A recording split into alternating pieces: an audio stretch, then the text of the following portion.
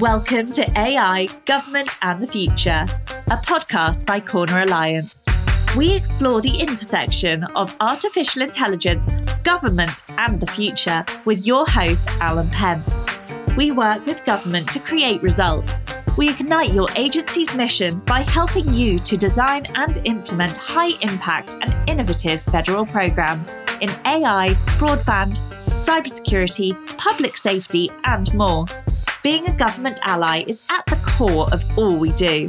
Introducing your host, Alan Pence.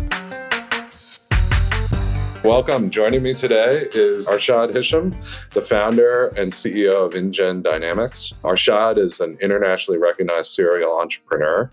He's an engineer and inventor with a pretty robust academic background. He's got degrees in business engineering projects and an MBA in entrepreneurship and finance from Cranfield School of Management over in the UK. So he's got a lot more degrees and letters after his name than I did. And he's worked with companies like IBM, Toyota, Volvo, Citibank, as well as Government of Australia and Greece. And he's been instrumental in shaping the trajectory of hardware automation and enterprise software. And really, he's a huge expert in robotics and AI. And that's what we're going to be talking about today is a combination of this. So welcome, Arshad. Welcome to the podcast. Appreciate you coming. Just to get started, tell us a little bit about, you talk about sort of a phased approach to robotics or to your product line. So give us kind of like a quick overview of what you guys are offering and kind of the use cases those offerings have. Sure. First of all, thank you, Alan, for inviting me on the talk. It's a pleasure to be on the call. Yeah, we live in a very interesting time, so I do get invited every other day to some of the talks because obviously AI and robotics has caught everybody's attention. We live in a very interesting time. You just heard a bit of my background, and probably what I've not publicly written in a lot of places is that I'm a big science fiction fan. I like Asimov, Battlestar Galactica. I just watched episode 4 of Foundation last week, yes. Oh, nice. Yeah, I think you should read the book. I did. I read it, yeah. I think it's a compressed version. So I think, and one of the things that I want to do very early on, and one of the reasons I became an entrepreneur, is to bring a lot of the science fiction to reality. It's kind of what drives me to build all these companies on a money thing, right?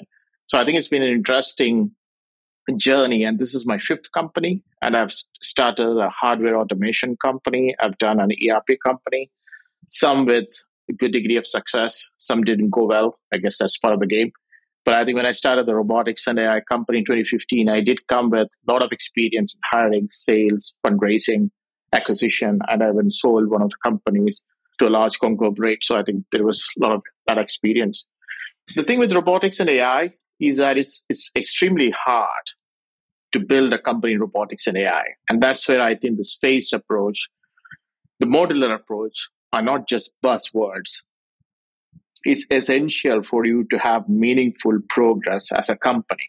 I mean, you can't just say, to give a hypothetical example, I don't believe in saying that we'll build a humanoid and invest $50 million and wait for 6 years before we do anything. So the modular approach and the phased approach, the difference is that we have less complex, simpler form factor with immediate needs. For example, elderly care. There is an immediate need in elderly care. Restaurant robots, severe shortage in restaurant labor force all across North America, right? Clear need. So you have simpler form factor where there's a clear need, and the phased approach means rolling this out in a phased manner and slowly increasing the complexity and targeting more complex use cases as we grow. So this is kind of a crux. And if you think about it, it's really common sense, right? Why would you not do this, right? This is a right way to build a business and build a product out. You don't want to kind of create a very fancy robot with so many applications and you kind of end up being out there. I think that's the crux of it, and it's modular. And by that, we mean that the mobility unit, the top part, can all be interchanged. So we have an ecosystem, right? And again, this is coming in from the complexity of hardware. So hardware is notoriously hard to build, okay? Hardware is hard to build. So it makes sense to reuse and a lot of the structure that you build in different form factors, which is what you've done. And that's actually the right thing to do in building out robotics product. And similarly with AI, I think we have an origami AI platform which we've developed since 2015, right? And that's running and powering all our products. So it's kind of getting better, more intelligent, and looking forward to the future is going to power our rover and humanoid as well. So this is kind of our vision of how we kind of progress with the products and how we kind of get to the next steps. I think it's been an interesting journey. So yeah, I mean, I would say, Alan, I think the phased approach and the modular approach is basically common sense. That's the right way to go about introducing complex products to the market until unless you have a lot of investor money to burn. So then it's a different story. You can take a punt on it. So I think this is the way. Sounds like you might have a little bit more than you used to. So we just saw that you've got a commitment up to $150 million during what everyone's saying is a VC drought. Although I guess AI is a bright spot there. But congratulations on that. That's tremendous. Thanks, Alan. Thank you very much. Yeah, but I think pretty much. I think we have. I mean, one of the fascinating things with inGen is that the quarter one of this year, all our previous investors doubled and tripled their commitment. So this is kind of a fascinating thing for the company because we have, and even our retail investors who participated in 2017, I just got an email from one of our early investors saying that he wants to invest, how do I put money, right? So we just have people clamoring to jump in the bandwagon. I think a lot of that has to do with the AI buzz, the ChatGPT, the prevalent, all the AI buzz going on. But I also believe, as I mentioned to you earlier on, Alan, we didn't pivot to an AI company. We started in 2015 as a hardcore AI and robotics company when it was a very uncool thing to do. So nobody even looked at us a second time. So you guys kind of started with a platform, right? Which is Origami, it's called. So that's an AI platform for robotics, and then started building actual robots on top of that. So, like from what I saw, first was kind of a stationary robot with an interface that can interact, maybe in an elder care home, remind you to take your medication, and then that you're going to make that module mobile, right? So it can move around and talk to people. And then what comes after that, do you see? Let me kind of rephrase the whole thing, right? It's easy to look back and connect the dots. But what really happened is that when we started out, we didn't realize at that time that we were building origami. Okay, we were just trying to build the robot. So we ended up creating a lot of the core components required for a platform. And even the word origami has a good backstory. So you know what's origami, right? It's your paper thing that you create. So I think there's a reason we call it the origami platform is that our platform is like you can actually repurpose it to different shapes and verticals. So you kind of repurpose, take the modules, recreate it. You can roll it out on healthcare. You can roll it out on elderly care. So it's kind of a reason that, we call it origami. So when we started out, we did not know that this will become a prevalent platform. We were trying to create a core robot platform. Then we started building AI modules for it. We started building hardware products for it. And along the way, we realized that there were takers for the AI modules. So we then spun out the AI module and started selling it as software. And then I think the product, we were part of a prestigious accelerator called Plug and Play in Palo Alto. It's one of the top 5 accelerators in the US. So there we got feedback from Johnson & Johnson, Pfizer, a lot of inputs on how a healthcare use case would look like. So we kind of pivoted.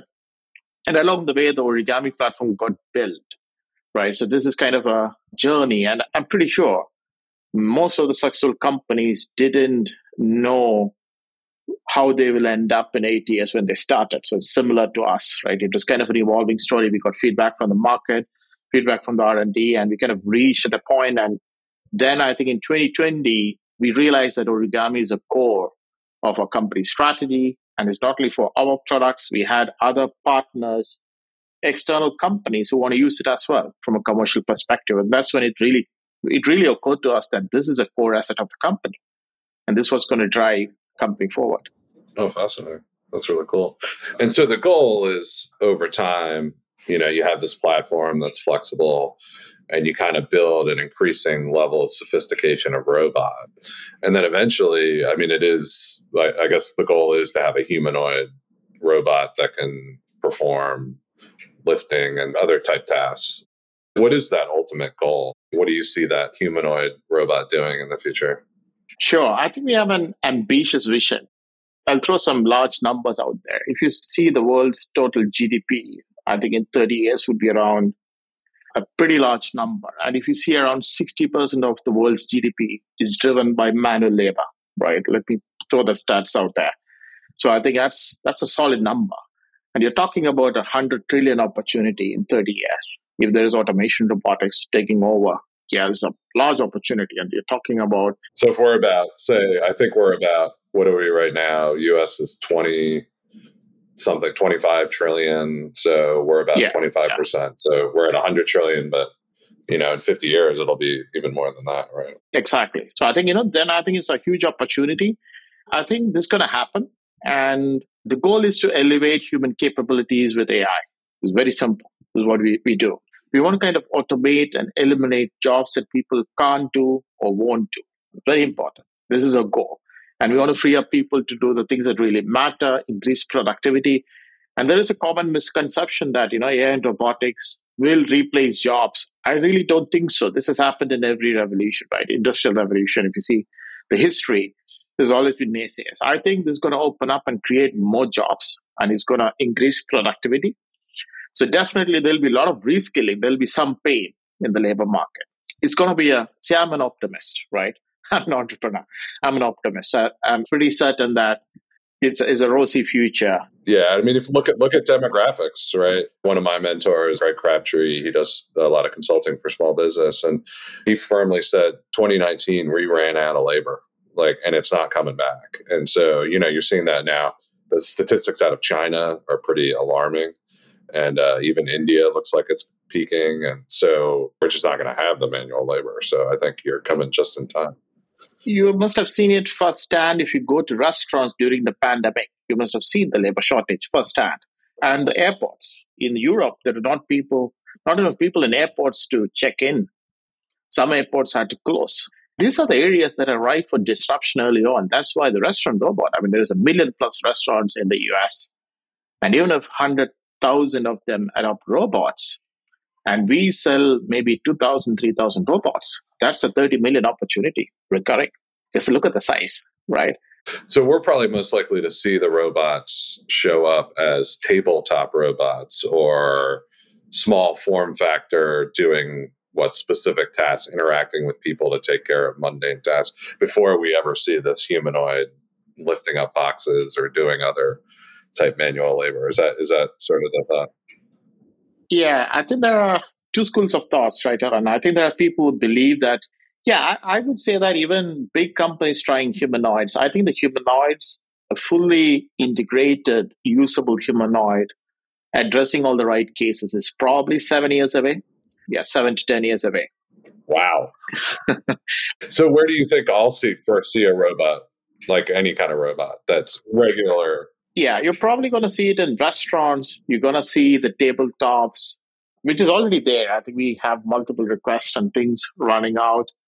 Then you have the elderly care facilities, and it's already happening. I think a lot of the restaurants, even if you go to Singapore, Amsterdam, a lot of the restaurants, it's kind of fascinating. I was seeing a video where robots and people, they work so seamlessly with each other. It's fascinating, right? It's like they play tag. They kind of take the plates, the smooths in. They're not even stepping on each other's toes. So you're going to see a lot of that over the next 10 years. And probably you're going to see some mainstream applications of humanoid from 7 to 10 years out. We also have a robo form factor, which is an autonomous security unit, which I think would kind of be very useful in securing outdoor locations. Instead of having security guards running around the clock, again, it will supplement. Rather than having 5 security guards, you may have 2 security guards and 3 rovers. More efficient and around the clocks. So I think you're going to see that phase first. And then AI and robots with humans is definitely happening now in the next 5 years, right? For sure. Now, the standalone AI and robot making autonomous decision, that's the scary part. And going back to some of your question on killer robots and weapons, right? Do we really give that level of autonomy to robots and AI? Needs to be seen after this first phase. I think we need to cross the first phase first. Right. We'll go back to that in a minute for the Terminator stuff. That's the juicy stuff. But first, do you guys have product out in the field now, or is that sort of emerging currently, it sounds like?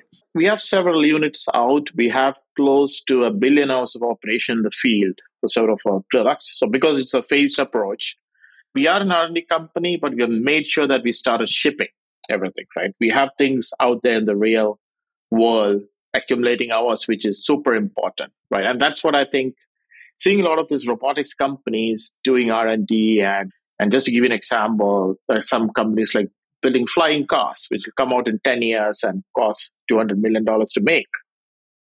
I mean, it's just like taking a punt out there. I think it's the wrong way to kind of look into the market, because robots and AI needs real world data. You need to get things out in the real world, get feedback, repeat, get feedback, repeat. So this has to happen. So I strongly believe in that. We should be starting to see robots like yours, if not yours, in the next year or two deployed, right? Is sort of the sense I get. We already shipped worldwide. I think we have shipped a lot of our units. We've shipped the mobility units. We're doing several pilots for the restaurant. So yeah, I think a lot of activity going on. I think a lot of interest, and people have realized that earlier, Alan, I think like 3-4 years back, a robot was like a fad, right? It's kind of a cool thing to have in a restaurant or a shop where people can come and say, oh, so this is so cool. It's an AI or a robot. But now they have a real use case for it, which is what is changing, right? They're seeing the value. They're saying, why we should spend money on it, because you're going to get a 2x, 3x return on investment in 6 months. So that's becoming very clear to people now, the business. So I think it's a good time. Yeah, they're picking up adoption. My sense is once you get a restaurant chain, a fast food, or these fast casual, like once you show savings and the ability to have maybe 1 or 2 people rather than 10, it's going to go like wildfire, right? Absolutely. And I think, there's a lot of room for a lot of players. Not only us, even if like there are 10 players, I think there's a lot of room for everybody. And there's the beauty of the emerging AI and robotics evolution. No more people at Applebee's, I guess. Let's go back to the scary part, right? So you are at the intersection of what everybody's worried about, which is AI, autonomy, and robots. What are your, and obviously this podcast focuses a lot on government. We talk about regulatory issues. So, I mean, what are you hearing and what are you thinking about the dangers of this? You kind of mentioned a little bit like, hey, we need to see how this goes with this next phase where we have tabletop or maybe limited mobility robots. But what are people thinking and talking about in that field? Sure. I think the first thing I would like to add that we take this seriously, right? I think with everything that's being developed, we need to understand what you're dealing with. So we have actually appointed a very seasoned expert on AI ethics and responsible innovation. I think her name is Dr. Evit Dotan. She currently co-chairs the ethical research at University of Pittsburgh. She's been involved. She's frequently quoted by TechCrunch and New York Times on a lot of AI and ethics articles. So we've been working with her to formulate some of the core tenets, right? And some of the things, again, there's kind of a low-hanging fruits here. Like there are things like control problems. There are things like data privacy issues, right? There are things that we need to kind of address bang on. I think the control problem is one that could potentially blow up as the killer robot problem, right? The control problem means that if you take an algorithm of a robot or an AI product, what level of autonomy? I mean, what are the points in the algorithm makes control decisions? And do we need an oversight? So if you kind of intercept these points and have an oversight in each of these points, you could de-risk it to some extent, right? So you won't let the AI product or the robot to make this control decision until you get an input from a real human. And I think that's required. So I think, and especially even in things like elderly care, or there is a legal requirement from the FDA to have this also human in the loop, right? So I think control is pretty much an important part of preventing a potential problem. And I would say that rather than Hollywood tends to glamorize killer robots, right? Hollywood loves killer robots. So if you're talking about Terminator, Battlestar Galactica, but I think the bigger problem is what I call a classic paperclip maximizer scenario. It's a classic example, right? You accidentally trigger it. I don't know if you heard about it, right? You create an algorithm to maximize paperclips, and it just goes offhand, and it ends up converting the whole world to a paperclip by mistake, right? That's the real thing that we need to be worried about. We may accidentally trigger one of this. And for the AI doesn't have emotion. It just goes about doing its job efficiently, right? It's like when you are crossing the road, you see an anthill, you step on the ant, but you don't actually like or hate the ant. It's just inconsequential to you. I don't want to put it like this. But the thing is that this is how an AI would look. I mean, AI doesn't hate or love you, but it's just inconsequential. You're just a barrier to this core objective, right? And that's a risk. So we're going to hit the paperclip maximizer first before we hit any doomsday scenarios. And any doomsday scenario would be an evolution of a paperclip maximizer scenario. This is the way I would look at it, right? But there is a real risk. You're playing with fire. We are dealing with, even ChatGPT has passed bar exams, scored 90% in a lot of the tests. So I think it's intelligent. I think there's a debate where people say that it is not intelligent. It's actually a language model that is creating and connecting answers. But the trouble with that is that that's what the brain also does to a large extent, right? What does human brain do? Yeah, so I think it does the job well. So I think there is a real scenario. There's a real risk. We need to be careful. And this is something for the first time in human history. I think it's exciting and terrifying at the same time. It's the first time in human history. I think we have something this powerful. I would let that sink in. Oh, yeah. Do you think there's any way to hard code in the laws of robotics or something like that? Is that a solution that is available? Yeah, we could do that. I think the government should definitely play a role. But I think usually with these things, I think the government has to play a bigger role in kind of creating.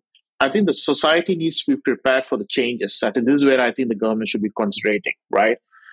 For the employment market, I think most of the jobs that exist now in 10 years is not going to exist. It's going to change drastically. So is the government ready to reskill people to get them for the next labor market? It's not that there won't be jobs. There will be jobs. But the jobs will be different. And I think it's the government's job to kind of prepare for this new future. Right now, they are not seeing the bus coming, right? It's coming. And I think it's going to hit us soon. And I think at that time, it'll be a problem. In terms of legislation and regulation, it's a very, very tricky area. I mean, if you see the censorship on internet, how much of that really worked out, right? I think we have tried. And once a cat is out of the bag, it's out of the bag, right? There is limited things you can do. I mean, right tomorrow, if the United States and the EU decides that they're going to ban AI research, what difference do you think it's going to make, right? It's going to still continue in corners of the internet and corner labs, and it's going to still make its way out of the labs. Might take a little longer, but yeah, it's still going to happen. But yeah. Now, my fear is, I've been pretty vocal about this. Current regulatory talk and what the EU has done really focuses on what I think it's going to amount to is protecting current special interests. So job protection, trying to shape the dialogue for political benefit. Like I say, AI alignment can't mean agreement. Alignment doesn't mean that the AI has to agree with you, right? And very little concentration on the existential risk. And I think most of the regulation right now will probably hobble AI's beneficial effects and do nothing to stop the doomsday scenario. So that's what I'm hoping through part of the podcast to help educate regulators. Analogy, I don't know if you saw the movie Oppenheimer. You must have seen it. It's one of the recent movies that have come out. I mean, there is an incident in the movie where when they trigger the atom bomb for the first time, they don't know whether it will cause a chain reaction that will destroy the world, right? So that's a good analogy, right? There is a risk. There's a clear risk, and people did calculate it. I mean, that's only one track. Trouble with AI is that you're going to have an infinite number of tracks for each use case you're developing in 5 to 10 years. So there is some serious work we need to do in figuring out, what are the endpoints and, how do we get there, right? I think people in general humanity for its own good has been pretty smart about these things throughout history, right? So my bet is that people will figure out. I think there'll be human in the loop for each of the decision before we give it full autonomy. There are going to be some mistakes. There are going to be some accidents. Again, you can't avoid it. But I think we need to figure out these use cases that's going to potentially blow up. I think that's kind of important. Yeah, I do feel like there's a part where, people talk about Terminator robots. And to be honest, I think we're going to build Terminator robots with or without AI. At some point, AI is just software, right? So processing data. But if humans are directing robots and using them to fight with each other, I don't know. That just seems to me like that's like a drone now, right? I think that's going to happen. So part of the vision, I think, is going to happen no matter what, because we're going to build it. I think the fear is somebody creates like a agent GPT type open source that can upload into a humanoid robot. And all of a sudden you have this robot that you can give like vague commands to, and then it can do all this extrapolation and ends up with a paperclip problem, right? I think that's sort of my version. It's not, we are going to build killer robots no matter what. And the military is going to do it. It's just a question of like, are we going to have these autonomous things that have their own ability to evolve, or at some point do they get smarter than we are? Those kinds of things, I think, are what the most worry is. See, as you said, Alan, I think it's going to happen, right? I mean, even if you or me don't agree, or even if like big companies, let's look at even big companies, let's say even Google, Microsoft, and Apple, let's say three of them comes in and decide, and Amazon, and they have a policy that it's still going to come out of the labs and somebody's going to create it, right? It's very hard to keep these things under wraps, so it's going to come out. That's my whole angle with a company, right? You can't prevent many of the things. You might as well as join the race and probably try your best to make a better outcome for all of us. So this is the way I think about it, right? I think you listed your potential humanoid robot as 5'4", so I was glad that you made it shorter than I am. I just, as long if it were taller than I am, I'd be more worried. Sure, and that's kind of interesting. I think that's kind of an interesting thing. People are intimidated by robots that are bigger. So it's kind of an intimidating. There is something called an uncanny valley, where the closer you make a robot to a human form, human face, and emotion, it just freaks us out. It's kind of an interesting topic for another day. Right? So happy to. I'm sure that's going to be a right field for study in the future. And then tell us, actually, one thing I didn't hit on earlier, I'm curious. So it sounded like you announced that you guys are using ChatGPT in some of the more near-term robots, so like tabletop and restaurant. And how is that going, and how has that changed things at all?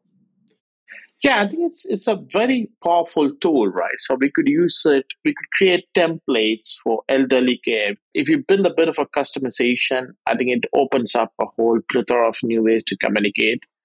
And this thing is really, really powerful, right? I think you can really teach it a lot of stuff. It still needs a filter, but it can have a more fluid interface with people. And I think robotics, there is a lot of use case for large language models in robotics, right? Let's give you an interesting example is probably understanding the environment is kind of a problem similar to LLM. So if a robot looks around and it wants to comprehend what it sees, where it is, what it has to do, then an LLM trained to do that, LLM is a large language model, which is what the ChatGPT is, right?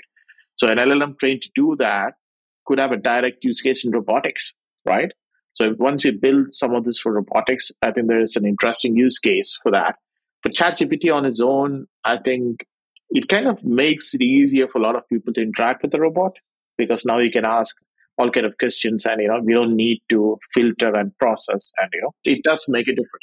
Right. I love that idea about, templating seems like a really powerful thing, ChatGPT, that you can have. The other thing, my take is LLMs will become, obviously there'll be these they're all large language models, but you'll have these really general ones that are very powerful across a lot of parameters.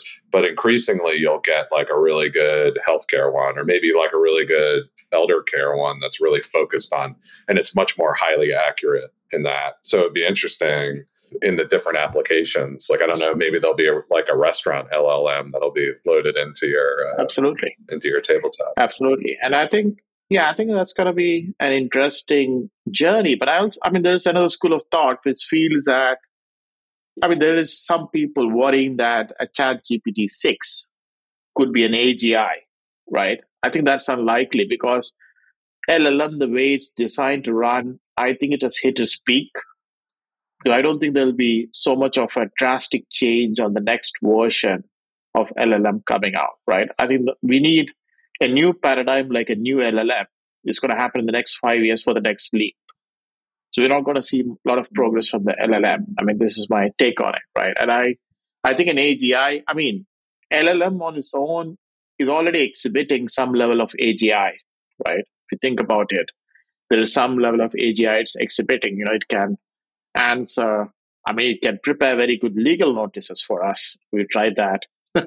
It does a lot of good market research. It's writes pretty compelling emails. So I think it's already behaving like an AGI from some aspect. But I really don't think a ChatGPT 6 or a 7, or even if you increase it to 10 billion parameters, I think the whole model has hit its threshold.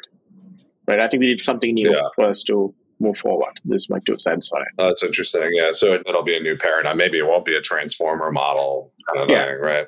Yeah. And I see a lot of work, like I mentioned, in making these more smaller, lighter, more focused models. That's going to be a lot of work over the next few years, because I think, ChatGPT is great at these general tasks, but it really does kind of fail when you get really deep on something, particularly if it doesn't have access to the data that you have, right? So sure. And then I just see the amount of data you guys must be collecting on having these things in the field must be like a gold mine, right?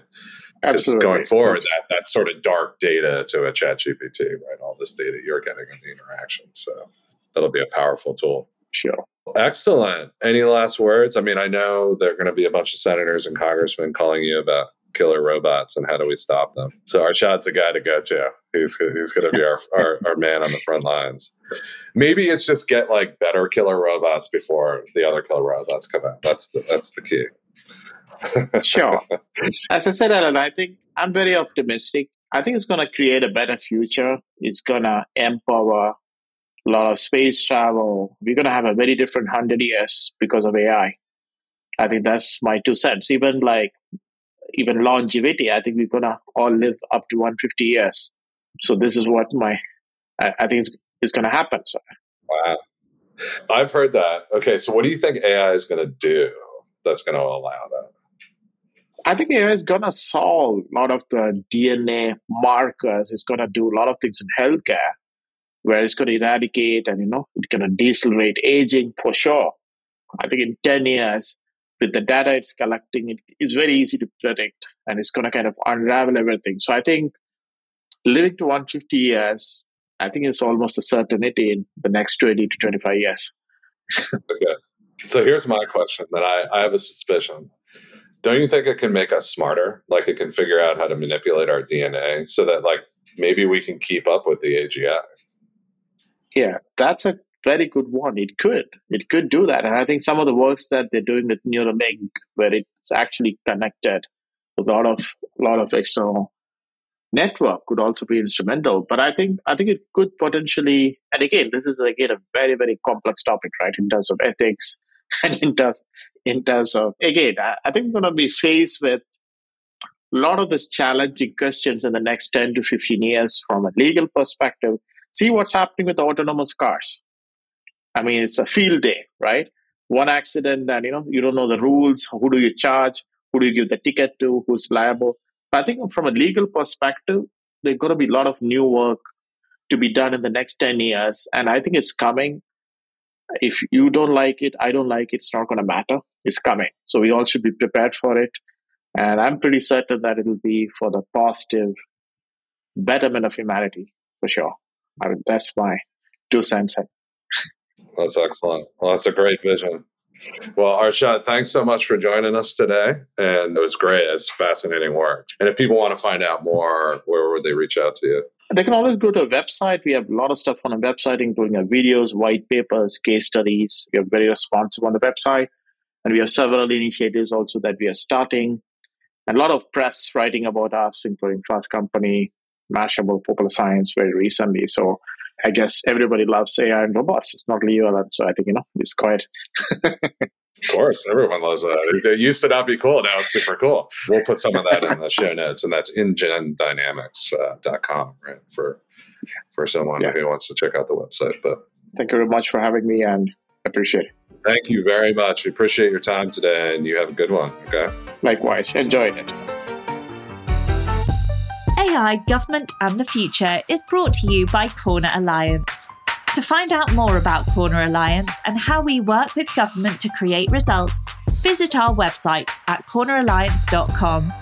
And then make sure to search for AI Government Future in Apple Podcasts, Spotify and Google Podcasts, or anywhere else podcasts are found. And click subscribe so you don't miss any future episodes. On behalf of the team here at Corner Alliance, thanks for listening.